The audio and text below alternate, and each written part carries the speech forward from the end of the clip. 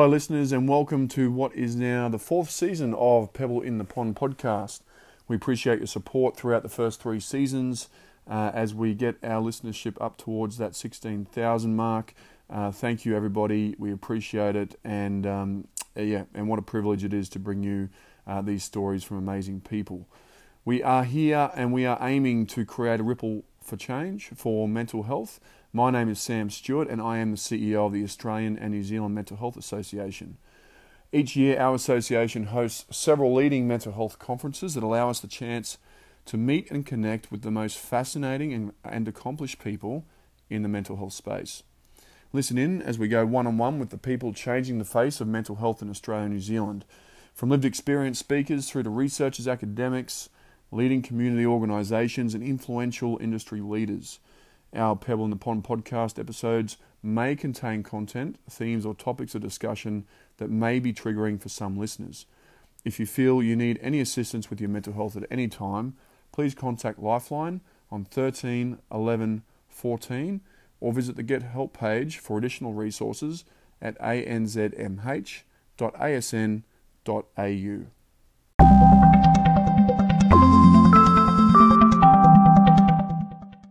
Every Australian should have access to the opportunities and choices they need to lead full and healthy lives. Committed to playing a role in Indigenous justice is this week's podcast guest, Thelma Schwartz. Thelma is the Principal Legal Officer at Quivals, QIF-VLS, an Aboriginal and Torres Strait Islander community-controlled organisation providing legal and non-legal support services to Aboriginal and Torres Strait Islander survivors of family violence and sexual assault. Thelma identifies as Torres Strait Islander heritage alongside her German, Samoan and Papua New Guinean heritage. Thelma has extensive practice experiences working with and for Aboriginal and Torres Strait Islander peoples in the provision of legal services in rural, regional and remote Queensland in her representation of adults and youths from both victim and defendant legal practice perspectives across multiple courts. Stay tuned as Thelma takes us through her experience working in the justice system as an Indigenous woman and what she believes are the services and supports needed for Aboriginal and Indigenous communities. Thanks everyone for joining us for another episode of Pebble in the Pond. With me today, it gives me great pleasure to introduce to you Thelma Schwartz. Welcome to the show. Thank you very much, Sam. Thanks for having me, everyone. No worries. We also have with me today Talitha. Talitha, thanks for joining us. Oh, so welcome. Thanks for having me. Okay, so what we'll do, I think it's a good way to start is to give us a bit of background from your culture and your heritage and the country of where you come from and the lands of which you and your family are from. Thank you for that. Obviously, with my surname, you'll all hear that it's very Germanic, and that is a reflection of my father and my father's people. And through my father, we trace our heritage through to Samoa and Queen Emma, who came across and founded the coffee plantations in Rabaul and built that empire in Rabaul before the war came. So that is my father's lineage, and through him, obviously, Queen Emma was a trailblazer in her own right, building an empire in a very male-dominated world at that time. And then my family went through the period of war when it came to New Guinea and being dispossessed because they were Germanic and moved off their properties in Rabaul and transported and finally living in Madang, which is where my father was born. On my mother's side, which is very interesting in its own self, it reflects a journey of people of the sea. My mother was born in Sadea, a very small island in Milne Bay province. And for those of you who are aware of the history of Papua New Guinea, Milne Bay was a pivotal area in relation to World War II. My mother and my grandfather particularly, my Bubu Bada, which in our language means grandfather, the male, at the very young and tender age of 18 years of age, he was a Fuzzy Wuzzy Angel assigned to the American Corps that were based in and around Milne Bay province. And he saw war as a very young man. Through my mother's lineage, we trace family heritage through to the Torres Strait, through to Fiji, Polynesia. There is Malay Indian. We were sea people. We were warriors. And they settled ultimately in the Milne Bay province. So my heritage is a heritage of people who, with tremendous courage, mastered the seas, came through and traded as warriors and then as traders. So that really is a nutshell of my heritage. And there is, people laugh at me, it's like a bit of a dog's breakfast. There's also the Celtic in there, which I'm very proud of, my Celtic heritage, my German heritage, my Samoan, and the English Australian. Yeah. So I'm made up of many different peoples, and I honour and pay respect to those peoples who have made me who I am ultimately today. How important has that culture been to you growing up, having the connection to the different cultures that make up your family and the lineage of where they're from?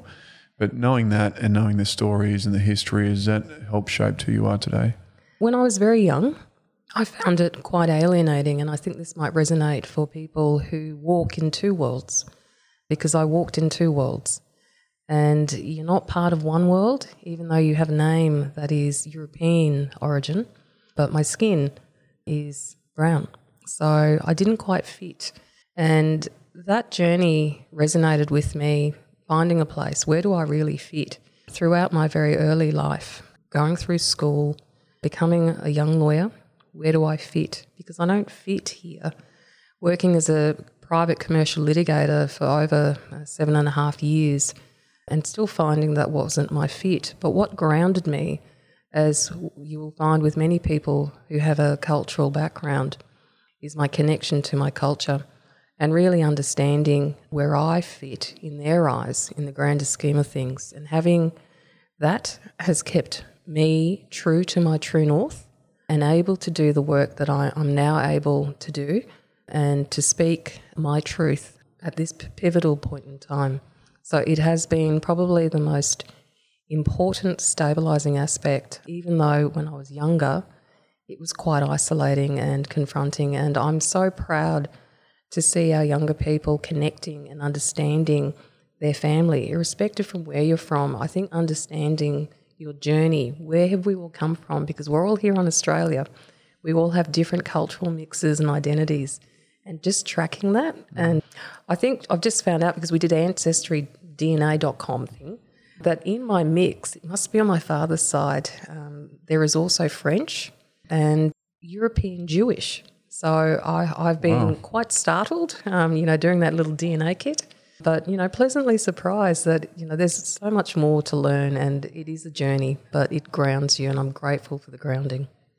For sure. Thelma, I'd like to dive in a little bit deeper and find out more about the amazing work that you do. And I'd love to know about your journey to become a lawyer, and you're currently working with the Queensland Indigenous Family Violence Legal Service. Can you tell us a little bit about how you got into law in the first place and your journey from starting to where you are now? Very good question. And there's a bit of trauma with that. So there is a bit of a trauma warning if there are sensitivities to people. Unfortunately, I grew up in a domestic violence household.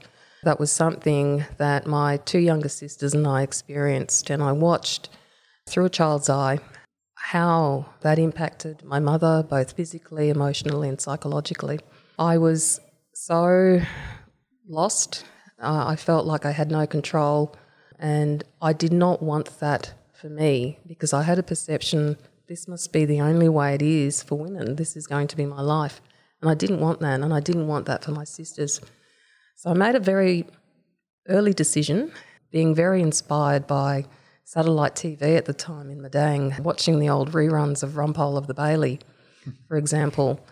I made a decision that I wanted to be like Rumpole. And what struck me about Rumpole and resonated with me was his ability to speak his truth without fear nor favour, and I wanted that. So from a young age, I committed to, I want to go commit my school, finish my school, and I need to get out of this, and I need to take my mother and my sisters out of this. This is not right. And that was a continuous struggle. Obviously, when we came to Australia, English was not my first language. Learning to speak fluent English and be able to articulate concepts in the English vernacular was a challenge, and I struggled at school. So when young people speak to me, oh, you've got it easy. No, I didn't. I actually had those barriers, and I do understand when people talk about those barriers in education and learning. But I was committed to keep going because I couldn't fathom a life that I was seeing and witnessing and what my sisters and I went through. So that was the main driver, and I started achieving, and I started learning and reading, and I kept going, and I completed Year 12 with very high grades, and I won the Law Award in Year 12. I won a scholarship, which helpfully paid a lot of my tuition, my book fees, and I commenced my law degree at the Northern Territory University. And at the completion of that law degree, as things go, because of the empowerment that comes with knowledge, I witnessed the further deterioration of my parents' marriage, culminating in probably one of the last fights that I remember between my parents, where I was just about to commence my articles of clerkship in Alice Springs with the Central Australian Aboriginal Legal Aid Service, and having to step in between my father and my mother and to say to my father, "I'm sorry, but you can't act like that.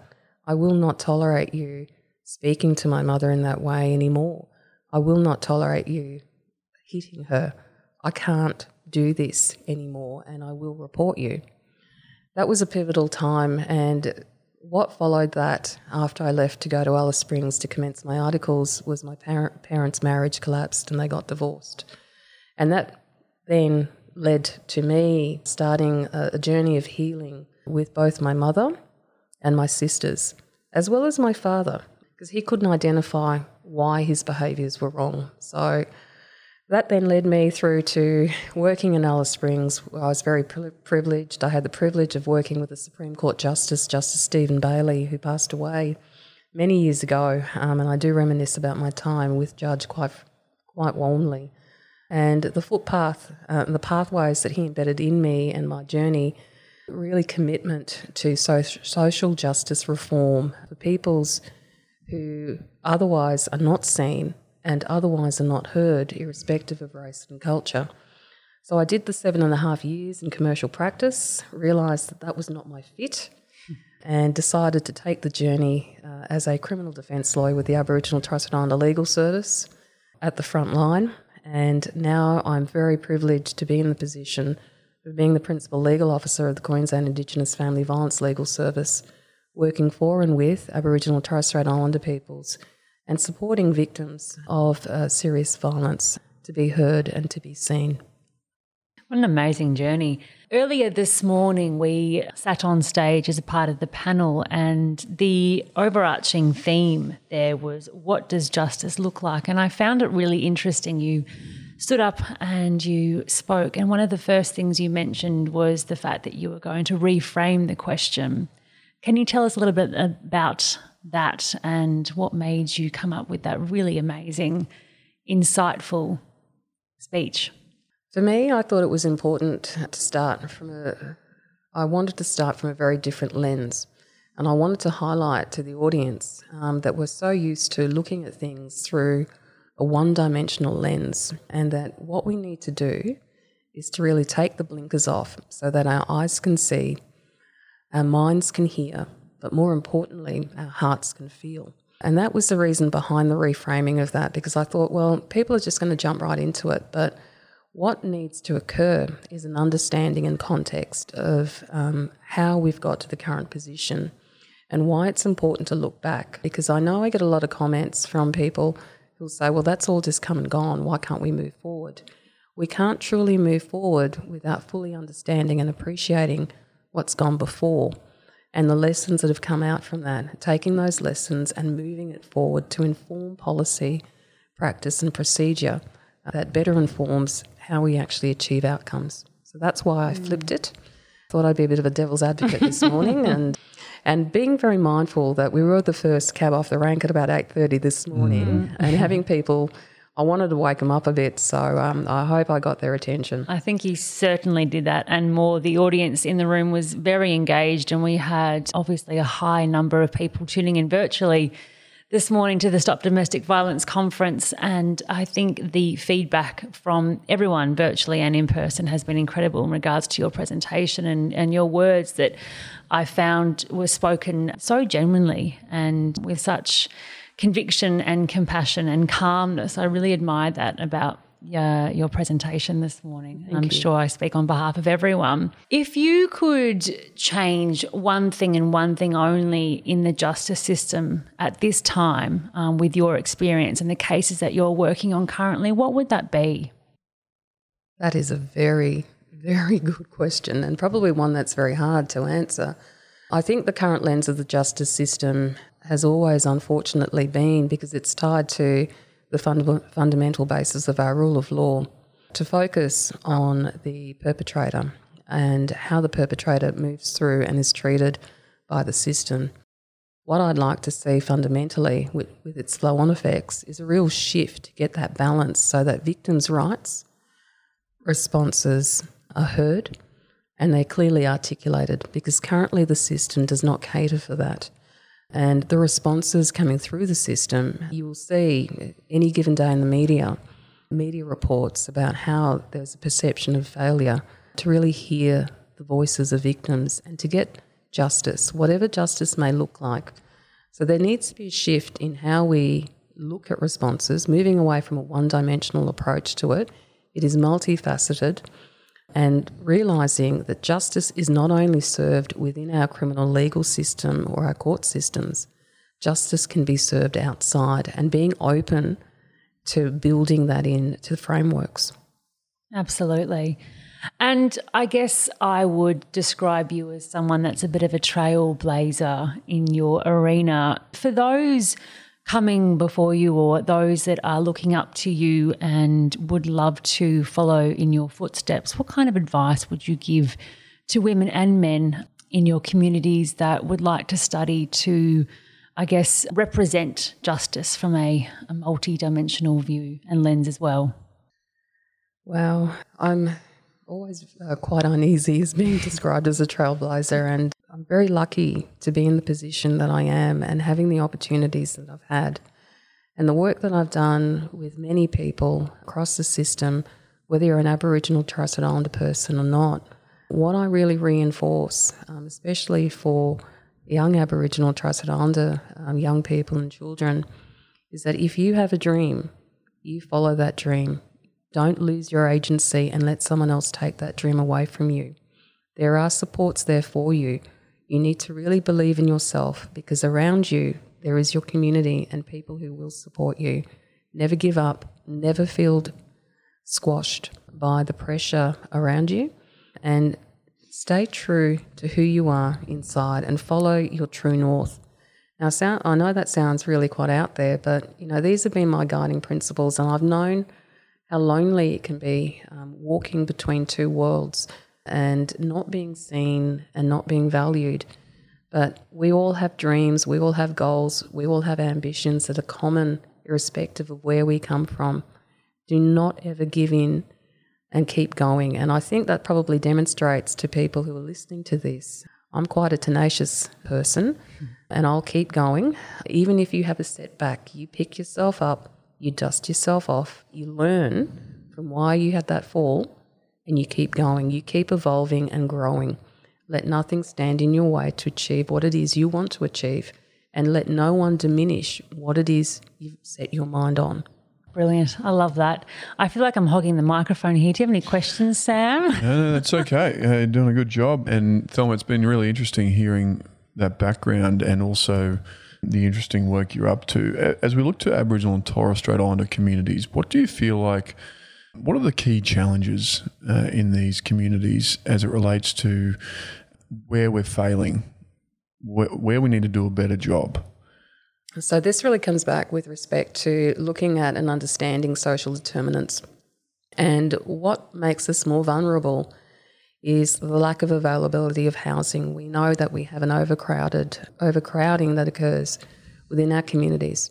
The lack of, I'd say, infrastructure build and commitment and investment in our regional and remote communities. The lack of real job opportunities. The CDP scheme, with respect, is not a real job opportunity. Poverty, substance misuse and abuse, domestic and family violence triggers, mental health issues we've heard this morning as well on our panel in relation to disability. Now, we know from June Oscar's report that there is at least, on average, 45% of Aboriginal and Torres Strait Islander people have some form of disability. So that really impacts their connection with the system. We know also about the racial structures that are at play here, the intersections with racism. And I know when I start bringing racism into the discussion, it can make people very uneasy. And it's not to make you uneasy, but it's to start looking at, with a critical eye, why our systems fail and what we need to do to progress forward. This is about moving forward and acknowledging where those failures are and how we actually overcome those failures and barriers. Do you feel like that ingrained, that British culture that's been imposed on our civilizations in the last 100 years or so has been a bit of an impact on that? Yes, I do. What is missing from this, with respect, is looking and viewing and mapping and impacting through a human rights lens. And we know with the evolution of human rights concepts and jurisprudence, we have these overarching universal rights that are captured within our Universal Declaration of Human Rights. We have here in Queensland, I'm very proud of, the enactment of our own Human Rights Act, and I believe there are some jurisdictions in Australia that have similar legislation. So it really is shifting the focus, because we've gone from a period when European settlers, or some people say those who came to occupy the lands, they came with a certain purview. This was about occupation and squashing out or not recognising those who were here for thousands of years before and diminishing that. So we're talking about the basis of Australia, what our foundations are, and building in now, moving forward, the fact that we have evolved. We are a mature nation of people. We all share very similar goals, ambitions, and what we want and desire are very similar. And looking at this and approaching it through a human rights lens with a reflection that, right at the heart of it, recognises and embeds the respect of every person's inherent dignity and worth, irrespective of race, culture, ability or disability. And fundamental to that for Aboriginal and Torres Strait Islander people is the recognition and embedment of our right to self-determination, our right to take back what was taken from us, our right to connect to our culture, our lands, our stories, our songlines, and to keep that culture flowing. We're one of the most luckiest countries in the world, given that we have a living, thriving ancient culture still here. We all have a responsibility to keep that culture thriving and growing. When you look especially to the Indigenous communities in rural and remote Australia, well, how do we need to adjust the system? What do we need to take into consideration? What extra resources are required in order to try and give them much better outcomes for our Indigenous people? Consistent with this concept of self-determination and consistent with what we have now in our National Partnership Agreement on Closing the Gap is tied to priority reform area number 2, which is the recognition, the support and the build of Aboriginal community-controlled organisations, because within our organisations, of which the Queensland Indigenous Family Violence Prevention Legal Service is one, as well as our fellow 16 other family violence prevention legal services across Australia and our national forum, we have been calling, as of other community-controlled organisations, to be supported to do the work that we need to do, because our organisations are built with and for Aboriginal and Torres Strait Islander people. We have the solutions for our people. And within that context, when we talk about the responding to domestic and family violence, I can say that the articulation of self-determination and empowerment ultimately can be seen quite clearly in a recent report that our FEPLSs and our National Forum has done with Change the Record, which is Pathways to Safety, which really clearly articulates why we need to really invest and support our Aboriginal community-controlled organisations in relation to preferencing our work on the ground with other Aboriginal community-controlled organisations who are there in community, because we are based on the ground. We provide services on the ground, whereas some other organisations, due to the inconsistency of funding and the stretch of funding, can only visit Not very often. They're not in towns and communities as often as we are. They change all the time. That's correct. They change all the time. Whereas we're the consistent face. We're the consistent one who has built the relationships and the trust with community. So it's very important that we recognise that. And I understand, given the nature of conflict, that we will need to have other service providers in there. But what I'm asking for is that the preferencing for working with Aboriginal and Torres Strait Islander peoples and Aboriginal and Torres Strait Islander community-controlled organisations is that we're preference first with support from our non-Aboriginal and Torres Strait Islander community sector members so that we can deal with and holistically respond to our clients and community issues. The line of work you do, I assume it can be significantly rewarding on some aspects, but then others extremely frustrating. Just describe to it what it's like to work in the sector and be on the front line with these Aboriginal and Torres Strait Islander communities. I think I reflected this morning on a case I had with a young Aboriginal child in court for stealing. And the basis for his stealing was that there was no food in the house, and what he was taking from the local store were food items to feed his younger siblings. And that for me was probably one of those touching moments that has stayed with me for a very long time. I've never forgotten it, and I was reminded of him this morning out of the blue. And what it highlights in that particular dynamic was that the stealing was brought about, or the taking of food items was brought about due to the family violence within that household, due to the drinking and the gambling, and there was no money for food, and he was the one left with the responsibility for his younger ones to feed them. And when he came into contact with that system and he spoke with me, my heart broke. And I saw all of the intersections, and I saw a child that was on the cusp of coming into contact with the child protection system, already in contact with the youth justice system. And knowing the family dynamic, I knew that both parents were in contact with the criminal justice system. And that particular moment, I lamented the loss of our children to a system that takes, gobbles them up, and then entrenches them into a cycle of ongoing imprisonment and criminalisation.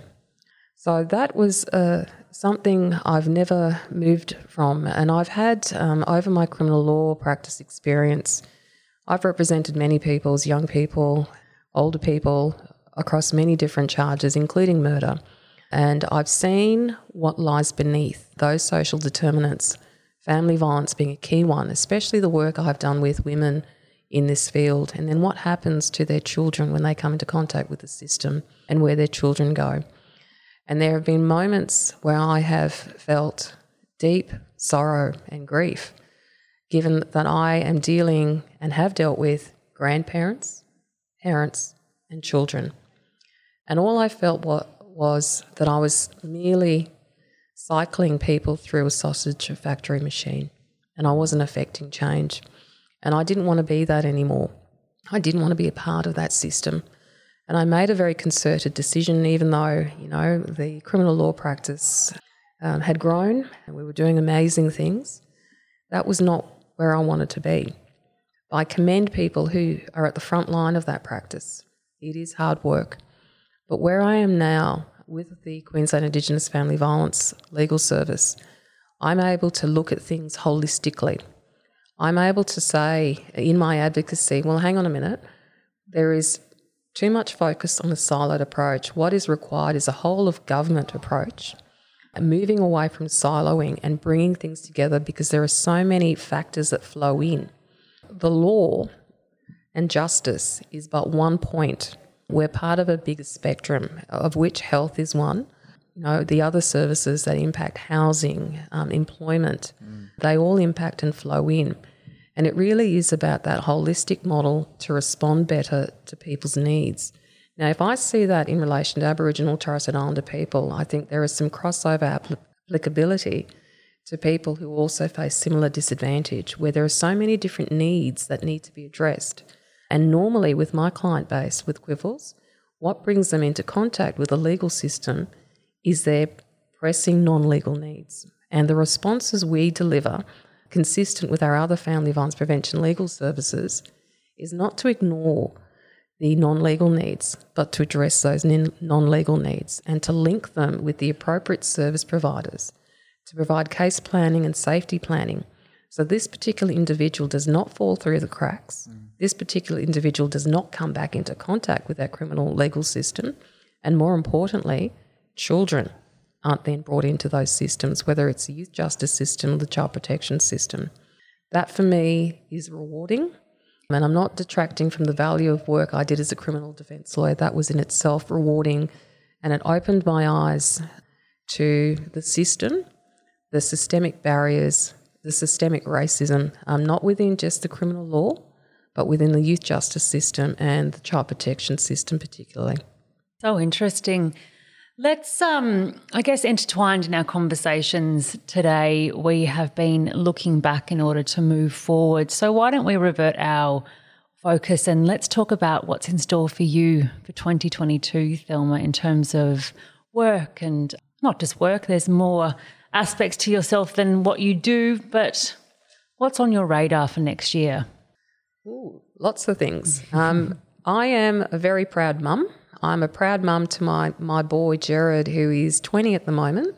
So one of the most pressing things on my radar is his 21st birthday, which is happening in March. So I am frantically pulling together a 21st birthday celebration for my boy. How fun. He's my only child, and he has walked this journey with me, the highs and the lows, as well as my mum and my sisters. So we are in frantic birthday planning mode, along with the list of demands for Christmas presents. And I'm trying to say to him, hang on, what is going to be the 21st birthday gift? So that brings me, family is my focus. And, you know, when I get to meet people, I always say, I'm a mum, I'm a daughter, I'm a sister, I'm a friend, I'm a colleague, and I'm a lawyer. Those are my drivers and what keeps me grounded and centred. And the work that I'm doing with Quiffles, we have been very lucky to receive additional funding to expand our footprint here in Brisbane. We will be servicing both the northern region of Brisbane, the Sunshine Coast area, coupled with the southern region of Brisbane, the Gold Coast region and beyond, with the ability now to stretch out into Ipswich, which is very, very exciting. So I'm looking forward to that build and getting our services out there to those most vulnerable and in need peoples. We've also been very fortunate to receive funding to open up an office in our Mackay area and region and offer services in that particular region. We have this year been very fortunate to receive funding through the Torres Strait Regional Authority to provide services on Thursday Island, the Outer Islands, and we have now offices on Bamaga and Thursday Island. And I was very grateful to be able to travel with my team to provide services on the Outer Island circuit, which takes us now. Quiffles is now a state practice other than the southwest corner, which is serviced by the AFL SSQ, our sister family violence legal service here in Queensland. We service right up to the international border with Papua New Guinea. And we have more growth on the table for next year. We're building who we are. People just see us and think we're just a legal service. Oh no, we're more than just a legal service. We provide services that address both legal and non-legal needs. We have case management embedded within our legal service, so we're very different from what one would think as a traditional law practice. And I am also building our Love Bites training. My team and I are trained Love Bites facilitators, so we're creating programs that will meet the specific needs of each of our distinct communities. So that's something I'm very much looking forward to with my team, and I'm really looking forward to getting out and about. I love being out on country and being with people and sitting and sharing stories and listening. You know, that active listening component is so very important to me, because when people share their stories with you, it's a privilege. It's not a right to be invited into that space. And then I have the privilege of taking that story forward and sharing it in a wider context to help understanding and raise awareness. So that is generally what's on the cards, but 21st birthday party celebrations are right in front and centre at the moment. That's what's happening right now. I love it. That sounds so exciting. Thank you for sharing your story with us, Thelma, do you have any more questions, Sam? Thelma, if people want to get in touch with you, what's the best way for them to touch base? Is there a website or something where they can reach out? The Queensland Indigenous Family Violence Legal Service has a website that you can reach out. We have a dedicated help desk email, of which I also monitor as well. So you're more than welcome to reach out through that way. I do have a presence on LinkedIn. So if you find me on LinkedIn, by all means, send me a message. More than happy to have a chat and to keep the conversations going. You mentioned before how it is a privilege to hear people's stories, and that's certainly the way we feel about this conversation. And thank you for sharing your story with our listeners, and we appreciate your time, and we really wish you all the best for the future.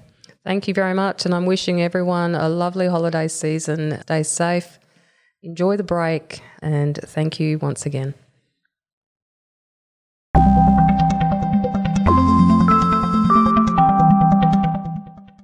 Is there someone working in mental health who you'd like to be featured on the podcast? Are there more questions you want the answers to? Let us know what you want to hear. Get in touch with us by emailing any podcast suggestions to membership@anzmh.asn.au. And be sure to stay up to date on our socials at ANZMHA on Facebook, Twitter and LinkedIn. Thank you very much for listening, and we look forward to sharing our next conversation.